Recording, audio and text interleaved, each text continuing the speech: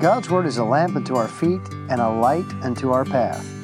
This is Will Rice, and First Light is a brief Bible challenge encouraging you to read God's Word, to think about God's Word, and to live it in real life. I don't know if you remember your grammar classes from school. It's becoming dimmer and dimmer in my memory.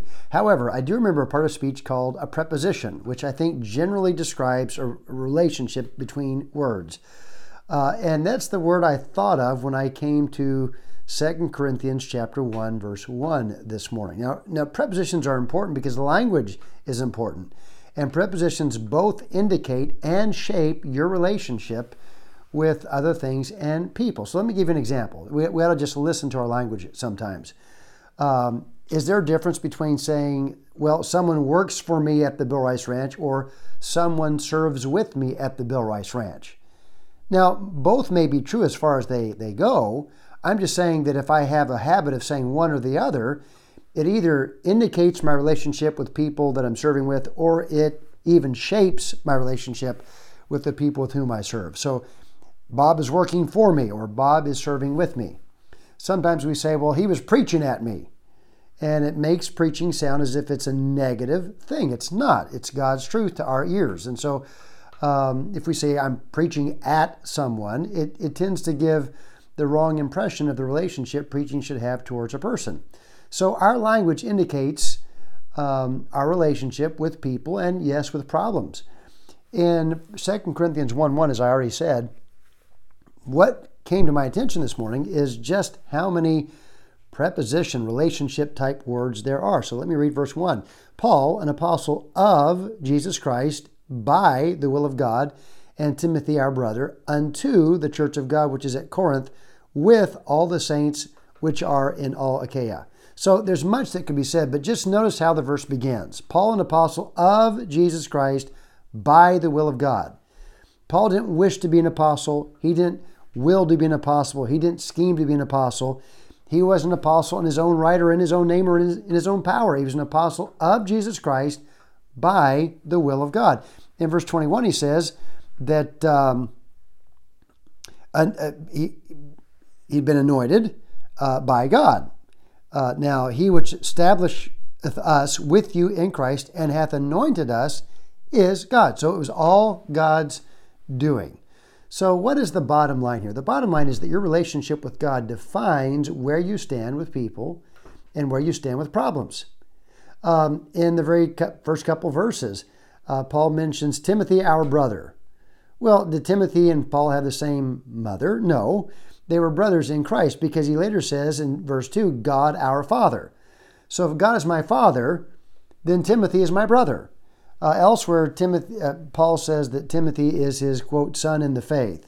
So that's true as well. But the point is, his relationship with Timothy was based on his relationship with God the Father. You know, today, the people that will come into your life and the problems that will come into your life, how you stand with those depends on where you stand with God. Now, oftentimes people and problems are the same thing. You know, you can put a name and address on the problem you have because it's a person. Maybe that's the case. But you're going to respond in the right way to that person or that problem if you're in the right relationship with God. Let me give you just a couple of examples of how our relationship to God frames our relationship to people and problems. In verse 4, the Bible says that God is the Father of mercies and the God of all comfort. How did Paul know that? Because verse 4, who comforteth us in all our tribulation, that we may be able to comfort them which are in any trouble, by the comfort wherewith we ourselves are comforted of God. I don't know what your trouble is today. I don't know what your tribulation is today, and I don't know why God has allowed this in your life. But I will tell you that God is the Father of mercies and the God of all comfort. And oftentimes the troubles we have today, and God comforts us, in which God comforts us, are the very tribulations that we can comfort other people about because of God's working through us. So our experiences work not just for the glory of God to show His power, but also for the help of other people that will come to the same problems that we perhaps are experiencing today. So God is the God of all comfort. So when I come to a problem, I do not merely see the problem because I'm in relationship with God. I see the Father of mercies. I see the God of all comfort. And I see a path by which I can be used by God to be a comfort to other people in days to come. For as the sufferings of Christ abound in us, so our consolation, our comfort also aboundeth by Christ. Verse 10 says, who delivered us and doth deliver us and will yet deliver us. So God does, and will give us the grace we need, the comfort we need in times of trouble. So my relationship to troubles are defined by my relationship to God. Hey, another one is found in verse 12. For our rejoicing is this.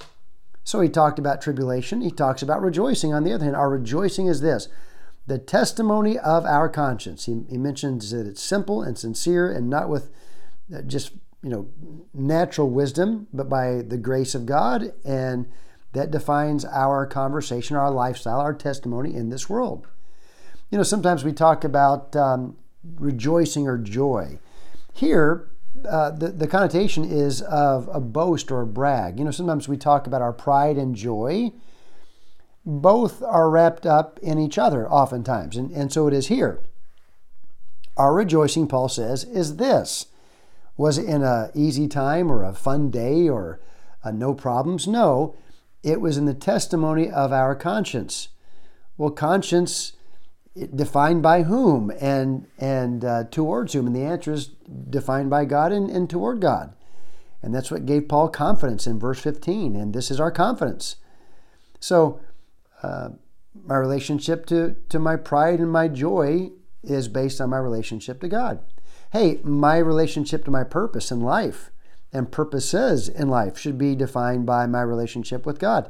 Paul says, do I purpose according to the flesh? That with me there should be yea, yea, and nay, nay. Paul had some changes in travel plans, and there were those who were trying to get at Paul who said, hey, how can you trust anything this man says? He can't even make up his mind where he's going to go.